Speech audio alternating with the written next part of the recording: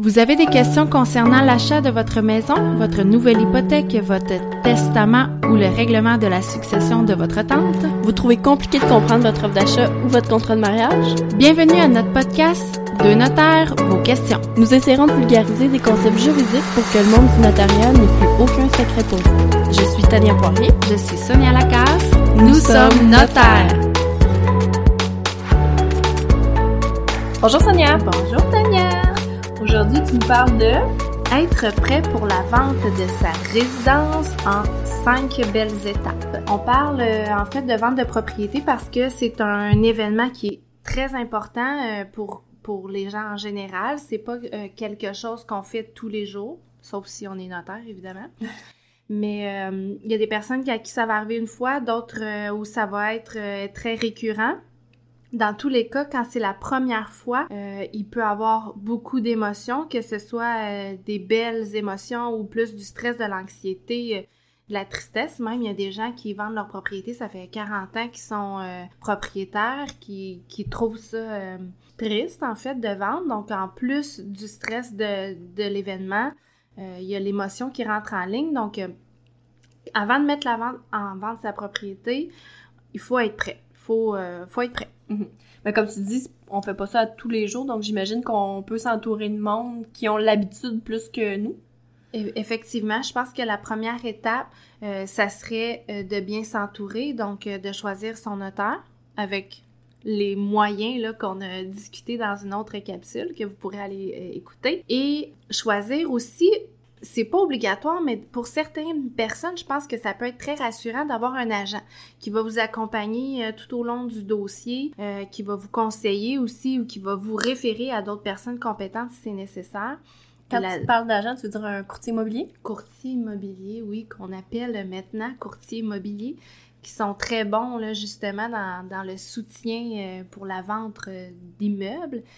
Et la dernière chose, je dirais, dans certains cas, un comptable ou un fiscaliste, parce qu'il y a certaines transactions qui peuvent impliquer un paiement d'impôt. Mm-hmm. Donc, de prévoir ça à l'avance, ça peut être une bonne chose, là, effectivement. Une fois qu'on est bien entouré de tout ce beau monde-là, qu'est-ce qu'on fait? Qu'est-ce qu'on fait? La première chose, en fait, après l'entourage, trouver le montant qu'on veut pour la vente de la propriété, le montant de la mise en vente idéale pour nous. Donc ça, il y a plusieurs façons d'essayer de trouver ça. On sort pas ça d'un nuage habituellement, là, faut se baser sur quelque chose. Donc, il y a des gens qui vont se fier à l'évaluation municipale. C'est pas toujours juste parce que la municipalité peut pas aller vérifier au cas par cas l'évaluation de ta propriété. Est-ce que vous avez fait des ajouts, des améliorations, tout ça? Est-ce que vos comptoirs sont en or ou sont en bois plaqué? Ça fait une grosse différence. Donc, ce que je suggère, c'est plus une évaluation agréée où la personne va vraiment avoir une vue d'ensemble sur votre propriété. Ou encore là, on peut faire affaire avec un agent immobilier, un courtier immobilier qui va faire un peu le même principe. Puis là, le courtier, il en voit beaucoup, donc habituellement, ils ont quand même l'œil là, pour faire l'évaluation de la propriété. Il y a aussi des courtiers qui sont spécialisés là, en évaluation. OK. Puis, dans une vente de maison, on entend souvent des gens qui ont été propriétaires pendant, exemple, 1 an de leur maison. Ils vendent, puis 10 ans plus tard, ils reçoivent une mise en demeure, comme quoi ils sont poursuivis en vice caché. Comment ça fonctionne? Bon, les garanties pour la vente d'une résidence, en fait, c'est une des choses les plus importantes à vérifier avec son notaire ou son avocat avant, parce que c'est les seules personnes qui peuvent vraiment vous expliquer par rapport à ça. Il y a plusieurs choix. Donc, il y a la garantie légale qui va être une garantie où on vient dire que nous, on connaît la propriété, on sait qu'elle est bien entretenue, qu'il n'y a pas de défaut là, de construction ou autre. Donc, on va vendre ça. Ce que ça fait, c'est qu'on s'engage à prendre entente avec l'acheteur si jamais il y a quoi que ce soit. Il y a aussi une vente sans garantie qui va être en fait un entre-deux où on dit que on va déclarer tous les défauts et on va supposer qu'il n'y a rien d'autre. C'est pas une garantie qui est parfaite, mais ça limite un peu les recours, mais c'est pas une vente sans garantie au risque et péril. Ça, c'est vraiment quand on a connaît pas la situation de l'immeuble, on ne veut pas avoir affaire avec des recours en vice caché. On veut être sûr là, qu'une fois la propriété est vendue, c'est vendu, puis il n'y a pas de retour en arrière possible. C'est sûr que là, dans une capsule comme ça, c'est difficile de vraiment donner les tenants et aboutissants de ça, mais en fait, ça serait d'aller vous informer avec votre notaire pour avoir plus de détails, pour savoir plus vers où aller. La chose qui est importante, puis que à chaque fois que je vois ça, moi, ça me fait sauter de ma chaise, c'est les gens qui écrivent « vendu tel quel », « vendu tel que vu », ça veut rien dire, Tania. Rien. À rien. C'est pas juridique, c'est rien. Ça, on fait pas ça, c'est non. OK.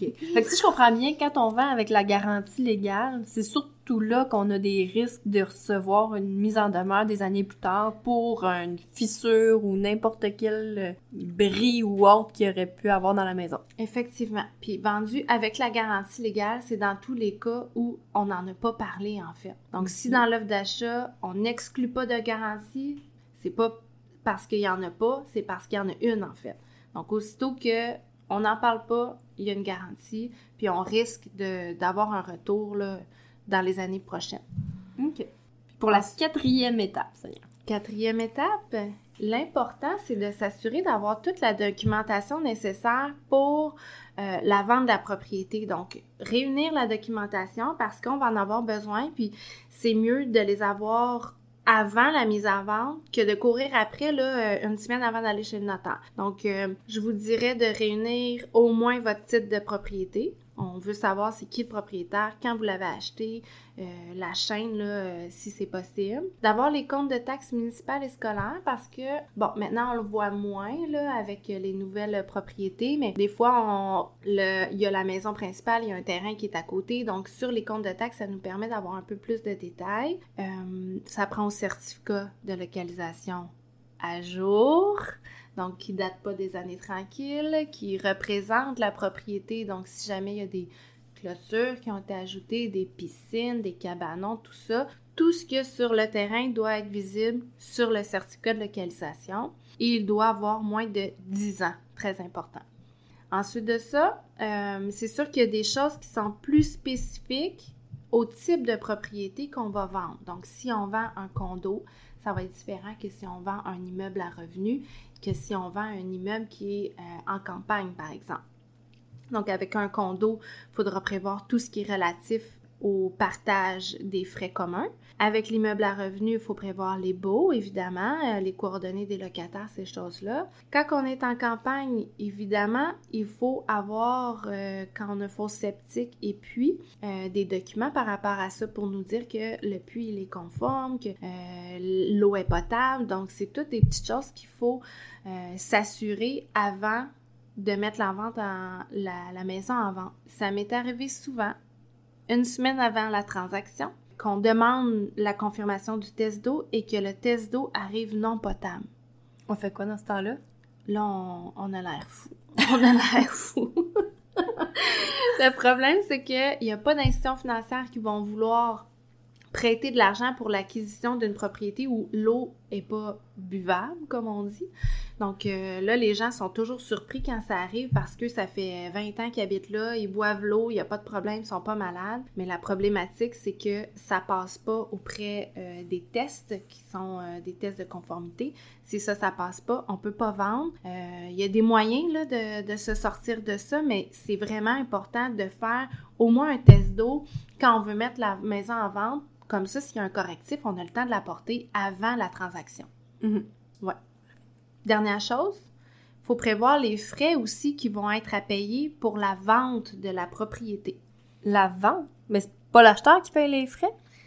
C'est l'acheteur qui paye les frais pour la rédaction du contrat avec le notaire, mais il y a plein de frais qui vont être à payer, pas toujours, mais dans des circonstances qui vont être à payer par le vendeur. Donc, on a parlé de certificat de localisation tantôt.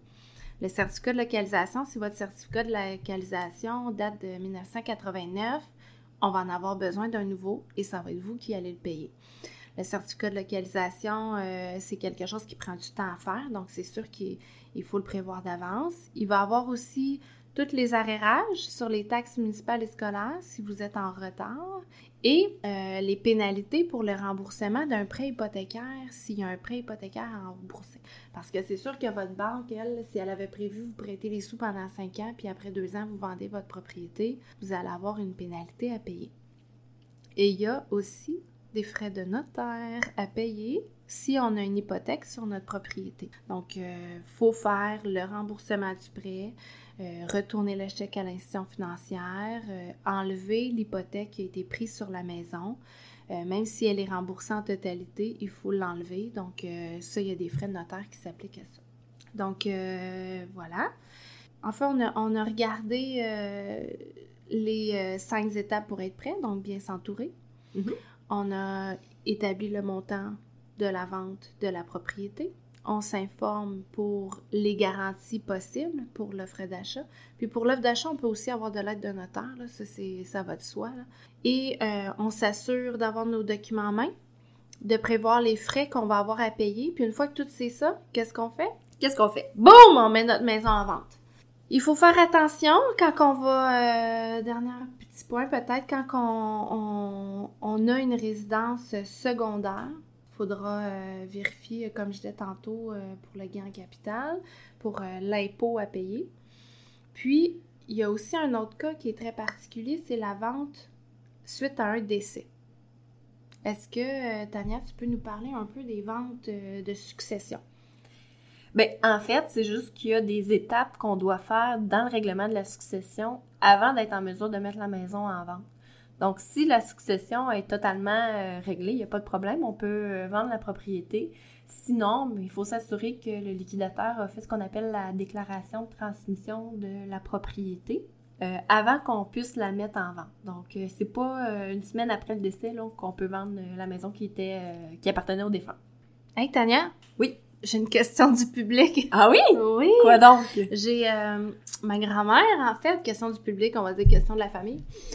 Si, par exemple, ma grand-mère est partie en foyer parce qu'elle était plus capable de prendre soin de sa maison, puis que là, tranquillement, elle a comme des petits troubles de mémoire, elle a de la difficulté à s'organiser dans ses choses. Moi, j'ai décidé de mettre sa vente en maison, tu sais, sa maison en vente, pas sa vente en maison, pour lui faciliter la vie, là, parce qu'on peut pas gérer sa maison, gérer son nouveau loyer.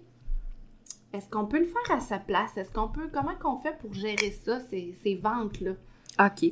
Bien, l'élément important à déterminer, tout d'abord, c'est de vérifier si la propriétaire, donc la grand-mère, est apte ou non. Ça, c'est surtout... Bien, le notaire doit s'assurer que la personne qui va signer le contrat de vente, la maison lui appartient, puis qu'elle est apte.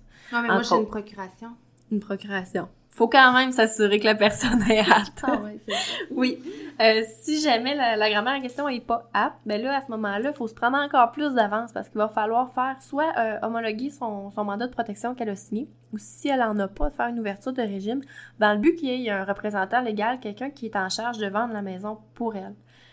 Si c'est juste des petits trous de mémoire, là, puis qu'elle est encore apte, il n'y aura pas de problème, elle va pouvoir la vendre, nous donner une procuration à quelqu'un pour le faire à sa place. Mais on peut pas vendre la maison de quelqu'un qui est pas en mesure de comprendre qu'elle vend sa maison. Ça, c'est pas possible. OK. C'est souvent, il y a souvent des clients, en fait, qui viennent avec ce genre de questions-là, donc je pense que c'est bien répondu. Merci. Merci, Sonia, pour ces bons conseils, puis on vous souhaite que la vente de votre maison se déroule à merveille.